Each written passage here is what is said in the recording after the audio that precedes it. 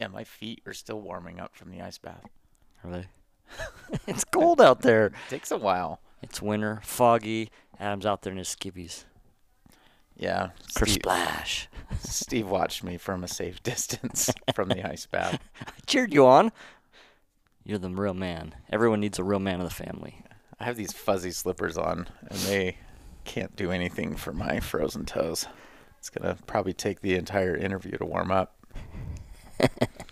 So, just got off an elk hunt last week. My son shot a triple XL cow elk.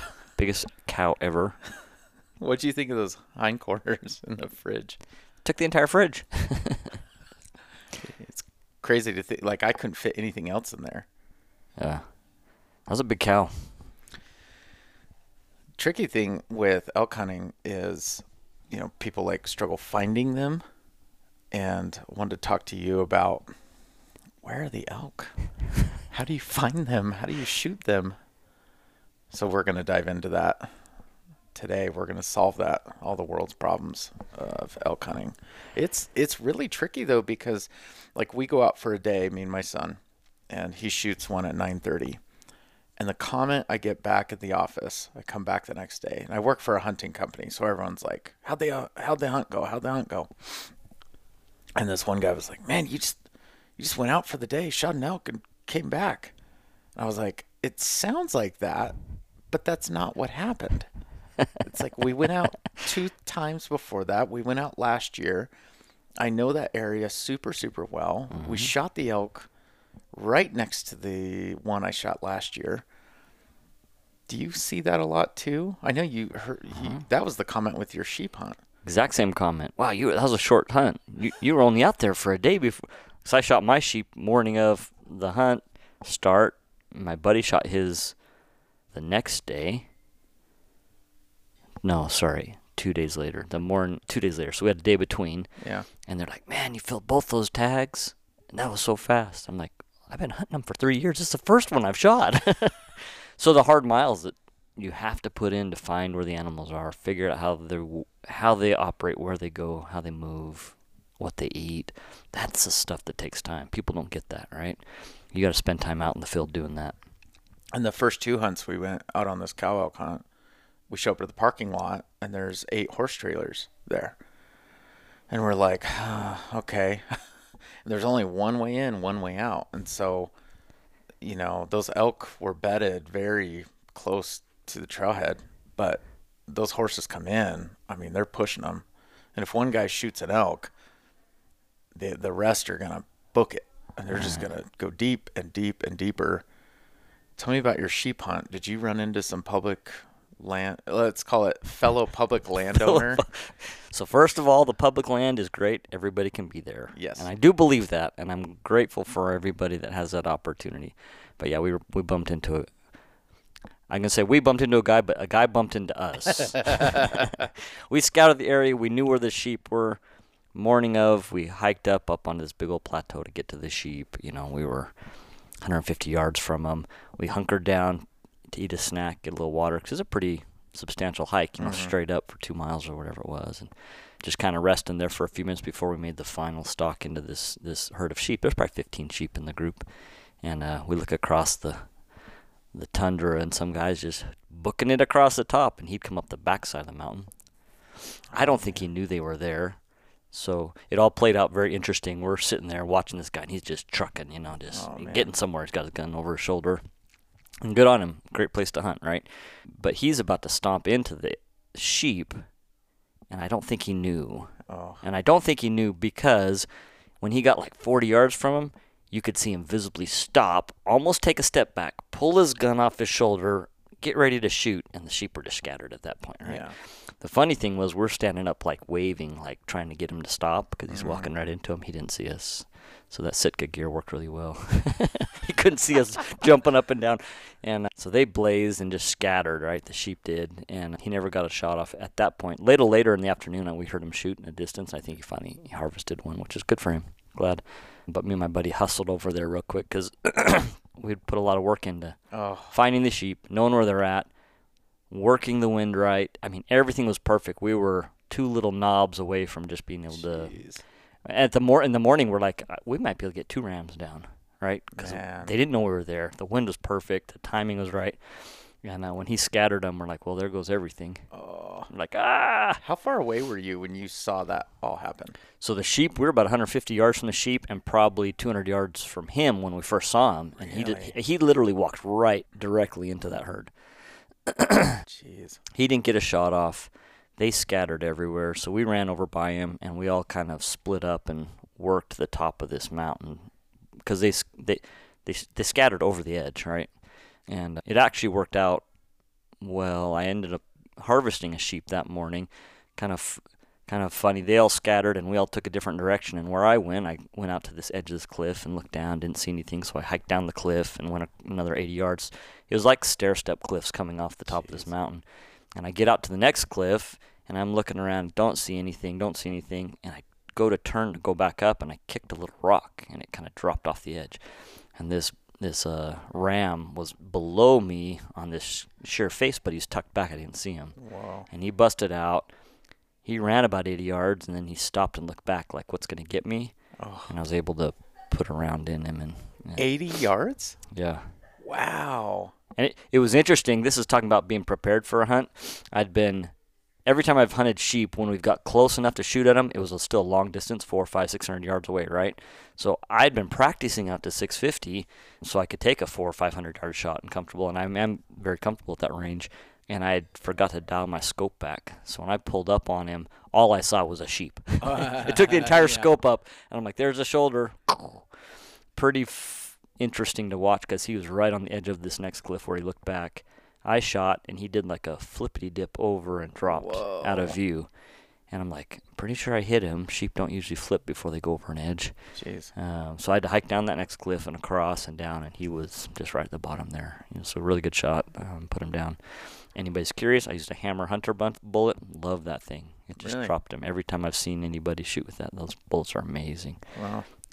I'm not. No, It's just a That's shameless good to know. plug for a good product. There's no money coming back on that. Yeah, and Sitka gear. And Sitka clearly. gear. Yep. That's Also right. fools humans. That's right. Well, it was actually funny when we were hiking up that morning, a little bit of a tangent.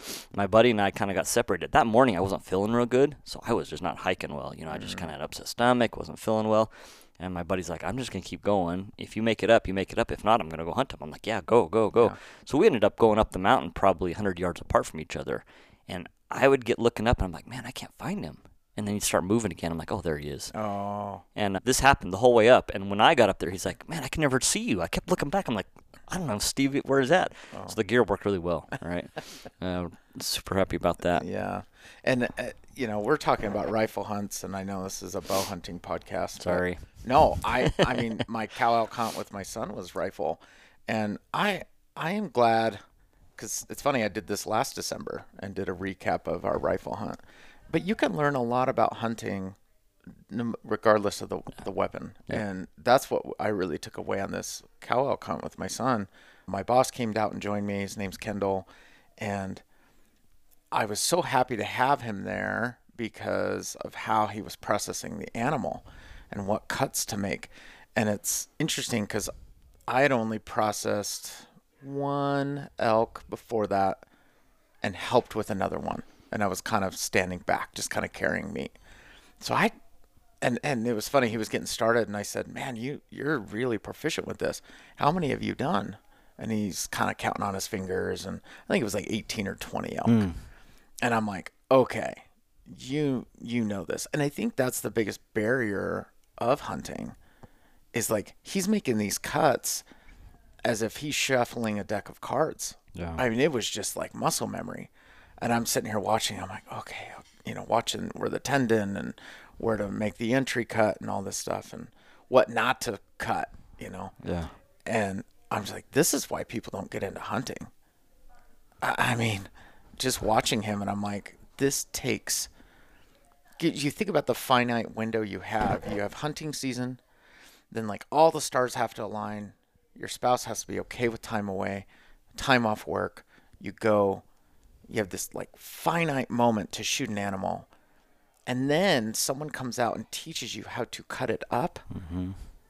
Like it really hit me why hunting is so freaking Well, hard. the first buck I really ever had down on the ground, this is 15 years ago. It's on the ground, and I'm like, crap, now what do I do? Yeah. I got my phone out. Hey, buddy, what do I do? Where do I start? Right? Because it was just me, and I'm like, well, get the Yeah. skin off. Yeah. Got it figured out. And so, yeah, that cost of, I don't know, that cost of membership is high, right? Like, how do Yeah. you get there? And nowadays, I think I've got enough animals on the ground that I'm like, I know how to start and get going, but it's not as simple as you might think. Yeah. With elk hunts that you've been on and ones that I've been on, the one thing I really noticed this last time was you really watch their bedding areas. And it's nice when there's 5 inches of snow on the ground because, I mean, it's like Tracks are fresh. there they are. Yep.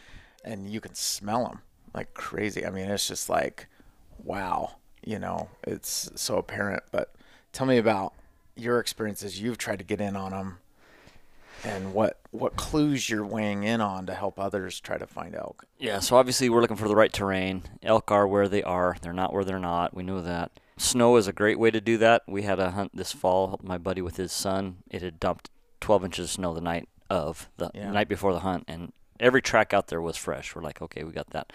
But I've had many times where that smell, everybody who wants to hunt elk should figure out what the smell of elk is. And it's this musty urine smell, right, where they've been bedding and everything. I've been surprised how many times I'm like, man, it smells like elk, and I go like 4 more steps and bust out the herd. I'm like, they were just right here. So I think if you can smell them, they've been there recent. They're gonna be coming.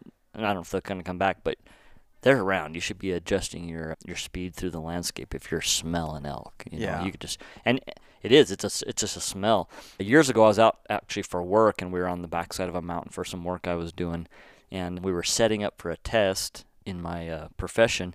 And I'm like, I smell elk. And one of the guys working with me, he's like, what are you talking about? I said, I smell elk. There's elk here.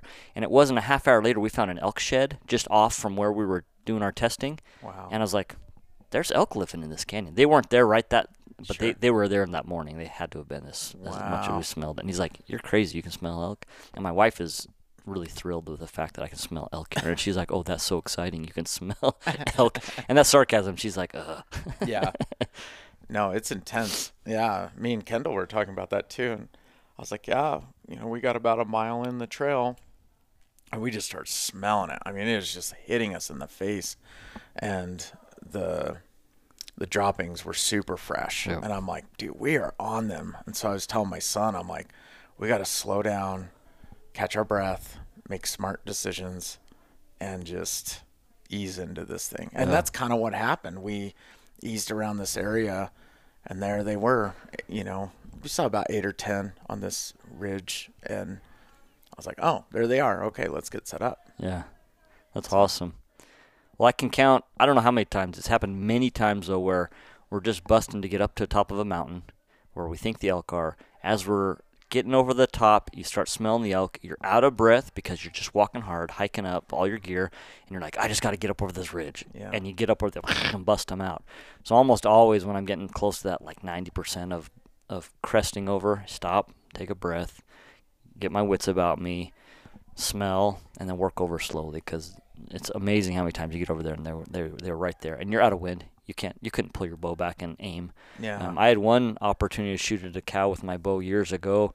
We were chasing this herd up a hillside, and it was getting dark, and I had pulled back on a cow like 30 yards. I was so out of wind I couldn't even see through my stupid peep sight. My arm was shaking because I didn't have any air in me, right? And so I think there's some strategy you can use when you're getting into them where you stop, take a breath. If they don't smell you and you're not pushing them hard, even if they move a little bit, they're not going to move a ton. Right. Right. So get your wind right and just stop and take a breath, because it's no good if you can't hold steady, rifle or a bow.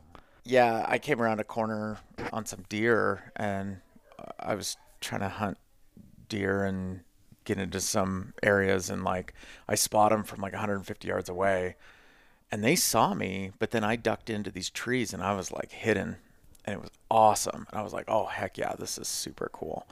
And so I'm walking around making this kind of long approach, and I'm like, I'm gonna walk into these things, and come around this bush, and I was like, oh, they're probably not there. Like sometimes you have that pessimism come in, and I was like, I'd be blown away if they're still here.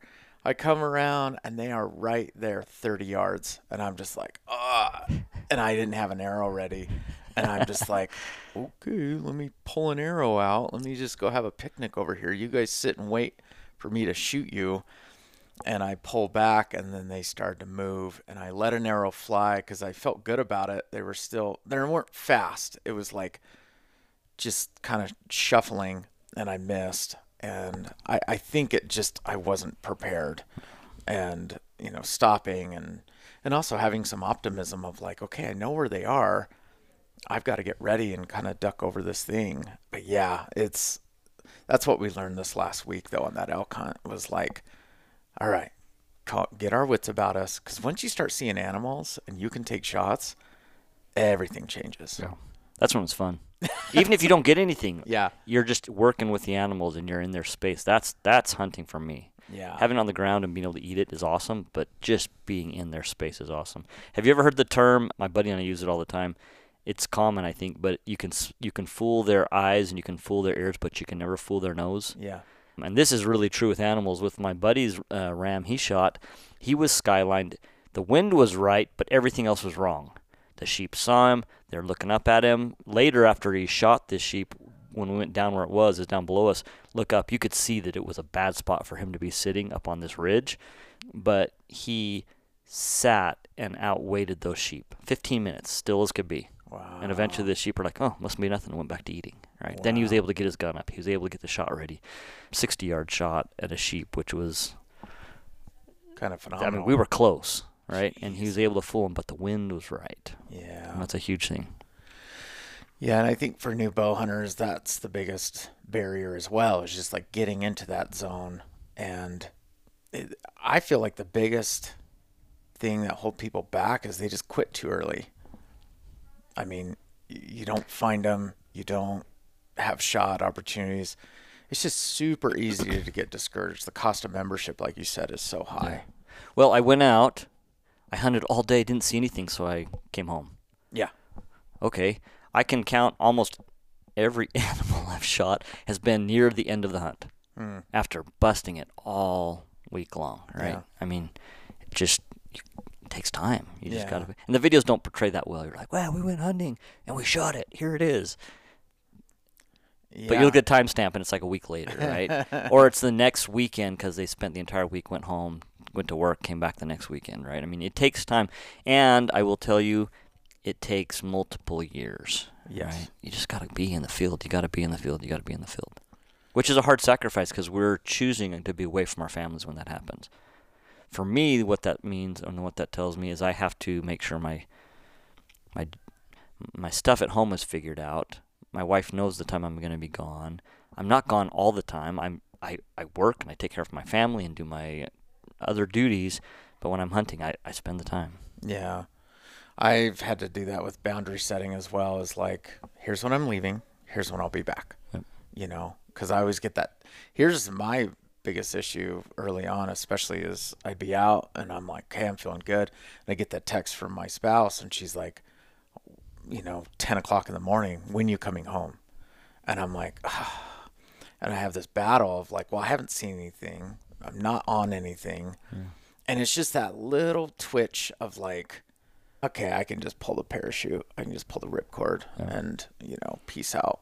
So that took me years to overcome. And I should have quit bow hunting so many times. I'm surprised I still kept at it, honestly, because like I didn't have a lot of success. I talked to some bow hunters and they're like, yeah, it's my first season. Yeah, I got this cool bow, and all these things. And oh, wow, I dropped this big 4x4, sitting in the stand. And I'm like, oh, you've been bow hunting for like 2 months. And it happens sometimes, right? Yeah. They talk about luck versus providence versus all that. And that does happen sometimes. For me, the first elk I put on the ground with my bow was hunt number 6, I think. Mm-hmm. Right? And then 3 hunts later, I put another one down. But as I've gotten better, the frequency of harvesting is a lot more. Yeah. Right? But there was a lot of years where I took my bow for a walk. It was a wonderful walk, don't get me wrong, but just didn't get close enough and didn't have the right tools and didn't have the right skills learned yet, you know. Yeah, and I'm not by any means like jealous or bummed or anything, because when I did get that first animal on the ground, it was like a 3-day adrenaline dump of just, I did it, I mean, I called everyone. I was just like, I shot a deer, and it was a pretty dinky doe. But it was so epic. Like, I still, it's amazing I remember that first hunt way more than any other shot or kill. And it's like all the details and everything, but it really did, like, you have to have like an internal battle with yourself to just keep going out there and finding them. And I think that's like, and that's with deer, that's with anything, sheep, whatever. But elk are freaking tricky. They are so, I don't know, they have a ton of tenacity as well, and the way that they can move across a landscape is astounding. Well, they range huge, right? Which is funny that is a true statement, and yet the 2 cows you've shot have been within 50 yards of each other. Yeah, right? It's true. So they do range. It's not like a deer that stays within a couple miles their whole life, right? They range really big, but habitat still is habitat. They have protection and food and water. They're going to be back. So that is what I want to dig into a little bit. We've been talking about habitat, and what are the qualities of habitat that people should be looking for? You know, when you say, yeah, they're looking for a habitat. So one of my buddies told me one time, this was actually very eye-opening to me. He said, we were talking about habitat, how to figure out what the deer, elk, and whatever the animal are eating and where they're at. He said, do this for me. Look up, do a Google search of like elk trophy shots or whatever, kill shots, right? Not kill shots, but the picture of the guy standing with the dead animal, that picture, right? Yeah. Google those. Don't look at the animal, but look at the food behind him. Oh. And you start doing that. You start looking at these animals. You're like, that's where they're at. This is the type of bushes they're eating. This is the type of food they're doing. And there's a lot of research out there on what those animals are eating. But in my mind, I've had many times where I'm like, this is the stuff where elk should be. And I never find them. And then you get looking at the plants, you're like, well, they don't eat any of this stuff, right? And elk eat a lot of different things. But that was kind of interesting to me. So I'll go look up like Barbary sheep, and I'll look at the bushes in the background. That's where the animals are. That's what they're eating. That's one of the things, right? That's cool. But food, shelter, water. But then water, that's a tricky one, right? You think, okay, well, they have to have water daily. Sheep don't. They get a lot of their moisture from the plants they're eating, right?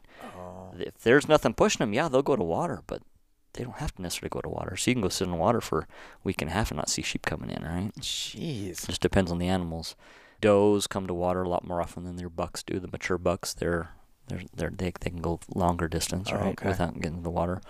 But there's lots of things. Randy Newberg's got a bunch on different types of foods that animals are eating, what they're looking for, and everything. I like the trophy shot or the grip and grin, photo of. That's so interesting. I'd never heard that. I never thought of that before. That makes so much sense, though. Let's talk about shelter for a second. So, okay, we shoot 2 cow elk a year apart within 50 yards of each other. Yeah, okay. I'm thinking in my head where they were and what this looks like. Really steep, deep ravines. Mm-hmm. I mean, we're talking. So 2 guys come out and help us pack out the meat, Kendall and Josh, and they're coming from different areas. Kendall's onyx point was throwing him all over the place. He's like, I couldn't find you guys. I started whistling and started yelling, and then I could hear him respond, and then Josh came in a totally different direction. I mean, we were in steep ravine, pretty intense contours. And I'm thinking, and I was taking that in, and I'm like, they like this. They're protected here. I mean, these are walls. Absolutely. What else have you seen for shelter per se that elk like? So, away from main roads generally, you'll always see deer and elk crossing a road. I mean, there's exceptions to the rule, but they generally, you said you found 200 head of elk in this herd. They've got to have a little bit of space to put 200 elk in there, right, for food and everything. So away from a road, depending on the time of year. I actually was listening to a podcast the other day, and I can't even remember which one it was. I'd give credit if I could think who it was. But they basically said during the rut, elk don't like breeding on a steep hillside. So during the rut, they're going to be down on the flats if they can do it, if they're not getting pushed around, right? out of the way, right? If you can get back a mile, I think that's helpful. It's interesting, though, a couple years ago we did a hunt. I'm in New Mexico, is where I'm from.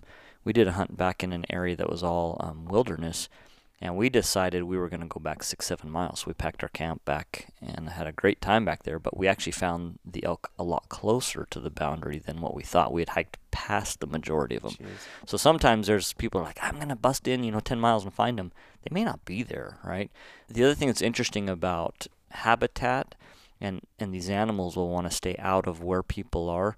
So the deer hunt I just finished up in October, I was up on a peak glassing, and I found the buck that I was going to shoot, and I was able to hunt him that evening and harvest him, which was awesome. But during the morning part when I found him, he was only probably 20 or 30 yards off of a main dirt 2-track, and while I was watching him and this other buck he was with, 3 vehicles came in and turned around right there, and they never saw him, and he didn't bust out. So I don't believe animals need a ton of space if they feel secure. They hear cars, 4-wheelers, side-by-sides all the time. Sure. But if you're not pushing into their actual zone, they're not going to push off if they feel like they're secure, right? And literally, if these guys could have seen that there was a buck across the bushes from them, they would have stopped, right? It was just right there. And it's funny because I'm watching, I'm like, oh no, they're going to bust them out. And those deer just kept eating, didn't even care. Wow. The trucks came in, drove out, 3 of them. Oh my. I'm like, oh, interesting.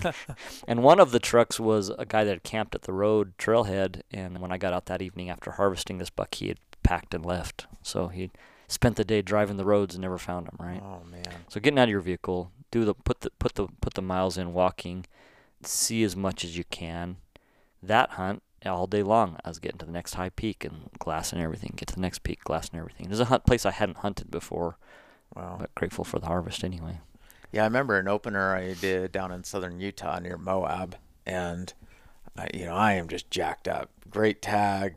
I know the area. Been there many times. It was for archery, and I get in the 4-wheeler, and I'm like driving 2 miles. Get out of the 4-wheeler. I'm hiking 2 miles. Took a shot that morning at like 8 in the morning. Missed. And I'm like, oh, okay. And sometimes you have to go with your gut on things. And I just had this weird intuition, like I should check my bow. I should check my sight. And I felt a little stupid that I should have checked it the evening before. And so that was poor form on my part. But I was alone. And I don't know, sometimes when you're alone, you don't think very clear, I guess. I don't know. You know what you know, and you have a little bit of tunnel vision rather than a buddy being like, hey, let's sit in our bows. And so anyway, I go back to where I'm staying all the way back, take off my pants and put shorts on, and I put on my sandals, my Chaco sandals. And I'm like, because it was hot. It was 9:30 in the morning, and it is blazing hot.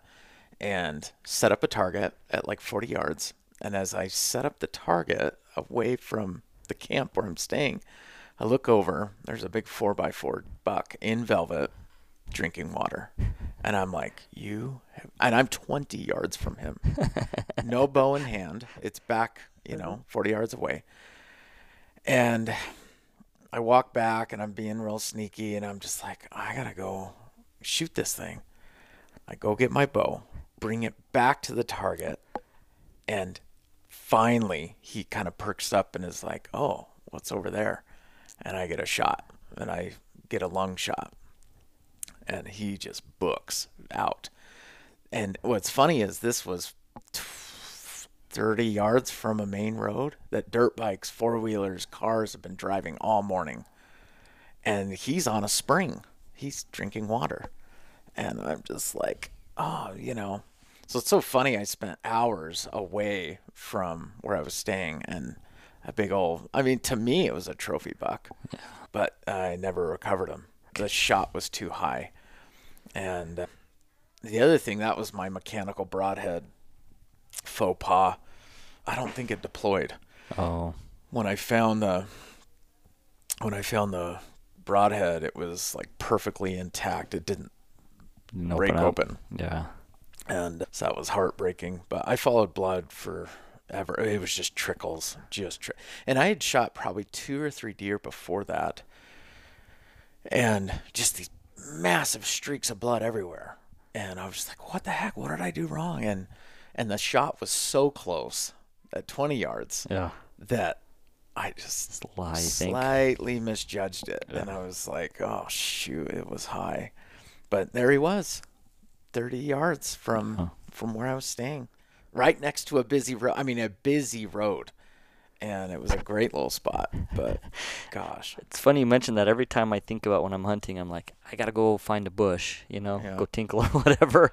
I'll go to leave. I'm like, I better take my gun. The second I get over there, I'm going to walk around the corner. There's going to be something staring right back at me, right? Yeah. Or my bow, whatever. But I know. That's the thing is like, oh, and then, so I take the shot and I'm sitting in shorts and sandals in this nasty, scrub oaky, sagebrushy crap.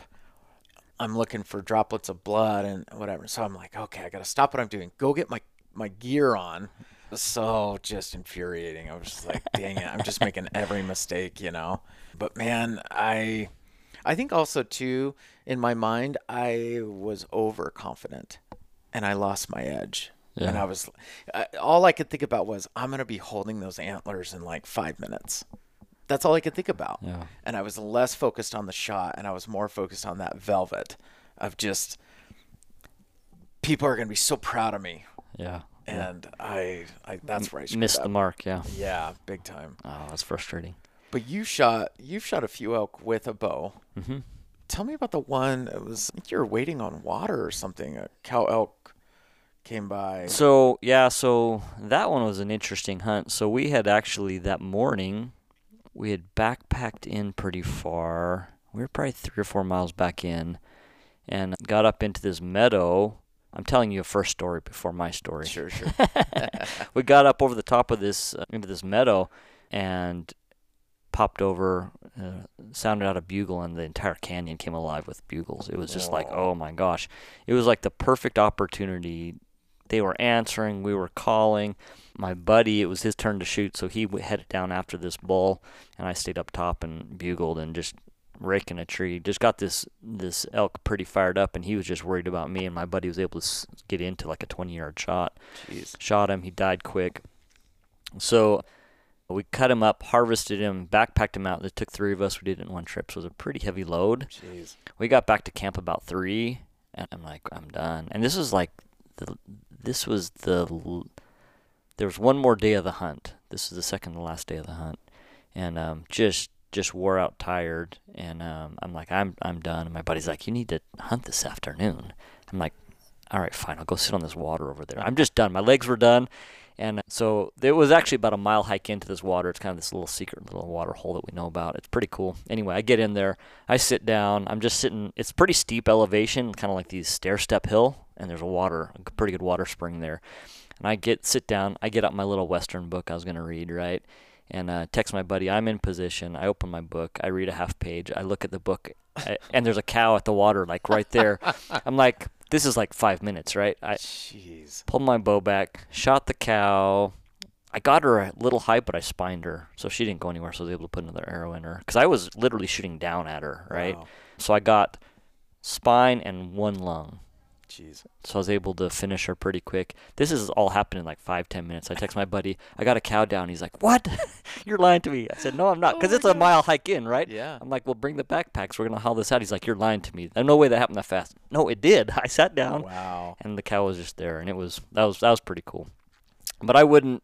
He definitely encouraged me to go sit that. But my legs were done. But we hiked the cow out. The 3 of us again, another mile of hauling another animal. That's intense. But that was a lot of fun. It was a good opportunity. I think one thing when you talk about these heavy packouts, because elk is like, yeah. When you go to pick up a rear quarter on a bull, you don't know how heavy they are till you're like, I can't get this thing off the ground. Yeah. It's heavy. No, it's bonkers. I think one thing, we finished our pack out last week, and we got back to the truck, and you feel so accomplished. You're just like, oh my gosh, I'm done. Like, all I need to do is just put a little bit of pressure on a gas pedal, and I'll get home. Yeah. Like, it feels really good, and but I was sitting there, and that was a hard hike out. We had a 4-mile pack out. Yeah.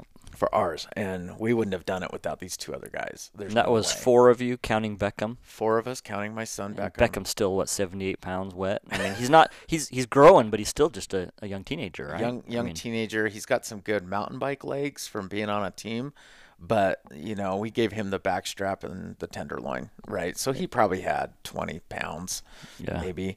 And I had a hindquarter, huge. Holy smokes. I mean, just like a punching bag. Yep. And then, but we got everything out in one trip. But we were sitting there talking about it. And we're walking out. We'd been walking for like half a mile, and Kendall's like, all right, if we see another one, shoot it, because I still had a tag to fill. I didn't fill my tag; it was just Beckham's, and I'm sitting there. I'm like, I don't know. I don't know.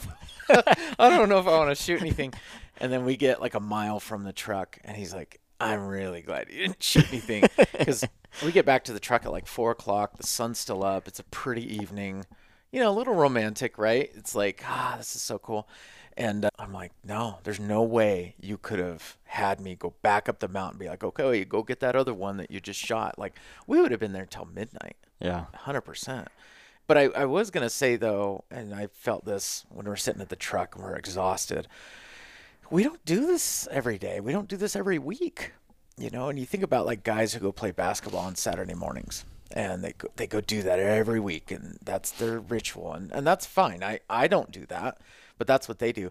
And I'm sitting there, and we're all trashed, we're all exhausted, drinking Dr. Peppers on the tailgate, and I'm just like, I know we're trashed and we're exhausted, but like the soonest we'll do this again is like 11 months away. Yeah.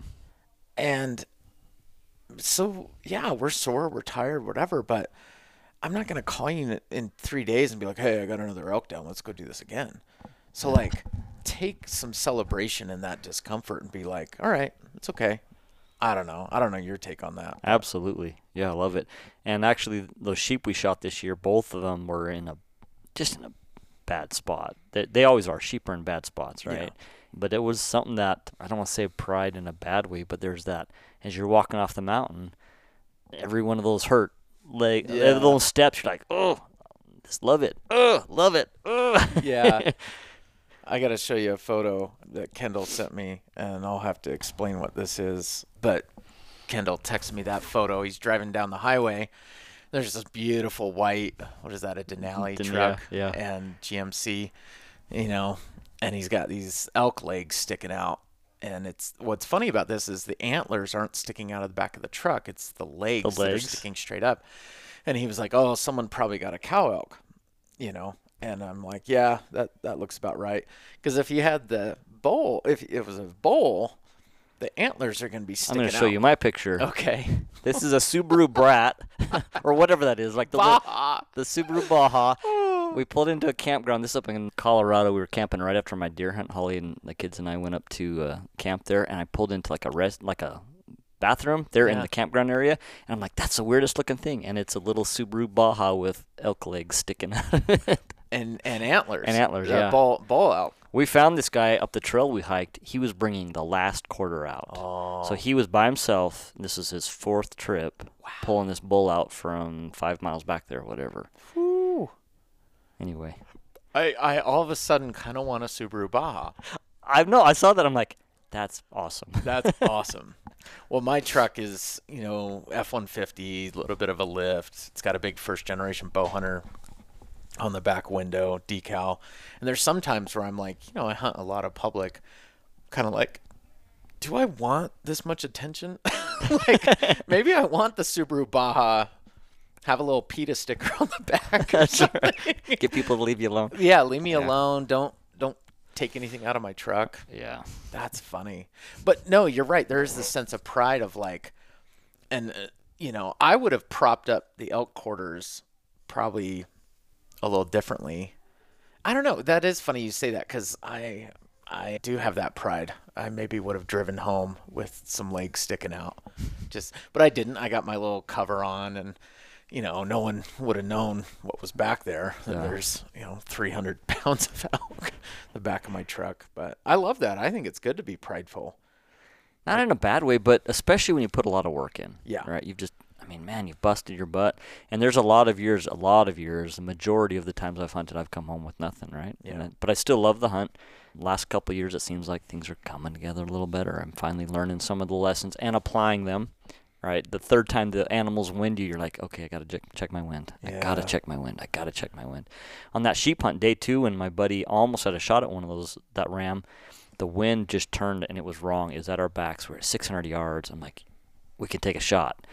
No, we can't. Too far. The wind's wrong. And we're like, well, they won't smell us from 600 yards. All of a sudden, the whole herd gone. Oh, It man. did. So your wind is super important. Yeah, I love that. Main thing, though, I think to wrap this up is like you just got to keep getting out there. And that's something, when I'd call you after I'm coming off a hunt or something, I'm like, well, then this happened and this, and I thought I was close. And you're like, okay, keep going, keep getting after it. Like it's kind of like I think it's the Jocko quote, the count is 0. So it's like you can do everything, but like a new day comes and it's like that kind of doesn't matter. For you to show something for that, you have to arrive again. You can't live 2 weeks ago and be like, well, I had a really good shot on a buck 2 weeks ago. It's like that kind of doesn't matter. You can use that data and use that information to help you, but everything resets to 0, honestly. And you just have to keep after it. Did we talk last time? I think we have off the air. Did we talk last time about needing to be an optimist to be a hunter? Because you can have the longest, hardest day. Nothing goes right. And I'll get back to my camp, and I'll be like, man, tomorrow's the day. Yeah. I'm ready to go. You have to have that mindset because more often than not, you're going to get back to camp without anything. More often than not, you're going to be skunked. And you're like, and a person could very easily say, I'm done. I can't do it. Yeah. But somewhere in that space, you got to get, I don't know if it's mentally tough or mentally prepared. Like, all right, tomorrow's the day. Yeah. Tomorrow morning, I'm going to walk out. It's going to be right in front of the camper, I think that's super important as far as encouraging you to keep going every day that you can. Yeah, and there's, like, as I've posted more on Instagram and shifted more into bow hunting, I mean, it's pretty much all I talk about now on Instagram, my account. And I'll get messages from, like, old college buddies or people from my Mormon mission, and they're like, I'd love to go bow hunting with you. And I'm like, nope. I've seen you in very comfortable state complain about very basic things. Like if you're bothered that your internet connection is slow and you can't binge watch Walking Dead, like bow hunting isn't for you. And so it sounds very judgy, and I think that's why I solo hunted for so many years, was because I was like, I didn't want to deal with anybody else, because I was like, I can control very well what I can do. And one thing I've really loved about hunting with my son is he's picked up my optimism, and he's like, okay, this is going to work, and even on that long pack out, I mean, he just kept his nose down and he was trucking, and I was super proud of him. But even without much weight, it was a hard hike out. I mean, super hard. But I'm with you. It's like optimism can be some of the greatest tool you bring out into the field. Yep. So optimism, you got to stay in the field. You got to be there. You got to put the time in. I think the theme of this was go be there and stay there and put the work in. I remember some of my earliest hunting mentors, great people, a couple older gentlemen, but their entire thing was we go hunt for an hour in the morning, then we play cards at camp for 6 or 7 hours, and then we hunt the evening because that's the most effective. And I became a better hunter when I packed a sandwich, put it in my pack, and said, I'm not coming back until nightfall. I'm going to hunt the entire day, and I'm going to keep thinking, keep working, keep looking. And I've become a better hunter because of that, right? That's how I felt even this last week. Was I came ready to spend all day out in the field. And that's come with the territory that I've seen these elk move in the middle of the day. I've seen them do things that you don't feel like are, well, they're not at the water hole. Well, okay, well, we can go back to camp. And I've learned that over the years. The other greatest piece of gear I ever have was a 1-gallon Ziploc bag. We've talked about meal prepping and putting your meal in and saying, okay, here's my 3,000 calories. And this is weeks before the hunt. Yeah. We've built our calories. They're in a bag. I've got a box in my camper or my tent, wherever it is, and they've got my day food figured out. And what that does, and this is why it's so important, it takes the decision making out of the day. And I was wearing a dark colored shirt the other day, t-shirt. It was like a black t-shirt. And someone, I don't know how, I made fun of myself about it. And I said, oh, I look like Mark Zuckerberg today. And someone's like, what? What do you mean? And I was like, well, Mark Zuckerberg wears the same colored t-shirt every day. And if you Google Mark Zuckerberg, you'll see him. He's wearing the same t-shirt. I never knew that. Elon Musk does it, I guess, as well. They wear the same because they say it's one less decision I have to make that day. And it's I have to be so effective that I can't wake up and say, am I wearing this or that? And that's pretty wild. And that's what I found in hunting. When I pull that gallon bag out and I've got 2,000 calories in it, it's like, okay, I've got my mandarin oranges. I've got my tuna thing. I've got my... But man, when you're having to like, oh, I think it's back at the tent. Oh, I left some food back there. I don't know what I need to bring. And it's not that we don't bring enough. It's the mental thing of this gallon bag of this is my day. This is going to buy me 10 hours in the field. Yep. Yeah. No, that's a good reminder. I got to dive into that more because I think that was one of the biggest barriers for me was I just got to go back to the truck. I need to go get food. Yeah. So. Or worse, you end up getting something down on the ground, and then you're like getting in the shakes because you don't have enough calories to pack the thing out. And I've had that. I'm like, shame on me. I should have had the calories with me. Yeah. No, that is something too. Like I've tried to do is like after I'll take a shot and I know it's a good shot, the animal's down, I'll actually slow down and just stop and that's a really good time to eat because once you start rolling the ball down the hill of prepping the animal and getting on, you don't stop. It's that's like, true. Oh, we got to hang the meat. Oh, we got to do that. Oh, we're in such a rush. 2, 3, 4 hours goes by and you haven't stopped and taken a drink. You know, I was going to show you a picture that explains that exactly in my mind for me. I'm looking through too. From our hunt, I felt like things just get so hectic so fast, and it's like slow down, eat what you've got to eat. Yeah, I'll see if I can snag these pictures from Steve too, get them up on my Instagram. While you're looking for that, one of the things that was really cool, we're working on the animal, and Kendall was like, oh, look. And he pulls out the bullet, the round that hit the animal in the shoulder. That was really cool. So we pulled that out, and then we have the brass to go with it. So, okay, what do you got? So I'm looking at a hunter on the side of a hill with a beautiful sunrise or sunset? Sunset. End of the day. Okay. This is just after my buddy harvested a ram. We took a couple pictures while we had a little bit of daylight. Like, let's cut this thing up. I said, I need a granola bar. Yeah. I sat down, got some water, got my granola bar, got some calories in me. He did the same. 10 minutes, 15 minutes, whatever it was, then we got up and we cut up the ram and got it hiked out of there, right? But that was I need 5 minutes. I gotta take care of myself so I can get the rest of this done. Man, that's what they don't talk about in the YouTube videos. It's like, bam, smack, wow, look, oh, animal on the ground. And it's so fun. We're back to the truck now. Yeah, and we're back to the truck. Oh, that was the craziest pack out ever. Yeah, that is such a great example, that visual story of like, slow down. Because that 5 or 10 minutes is going to last you it'll last you the rest of the hike. Yep. In a couple hours, up over this mountain, down. We were on the wrong side where he shot it, right? And it was deep breath. Okay, let's go. Oh my gosh, I love that. It was worth it. Every step was worth it. Awesome.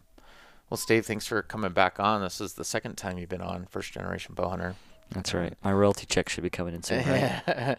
He even wore his T-shirt, too. I got my First Generation Bowhunter. As I was getting dressed this morning, I thought we're going to podcast. I need to get in the mode. That's right. I should have thrown on my hat. The gal who makes my T-shirts, she gave me a little Christmas present this year.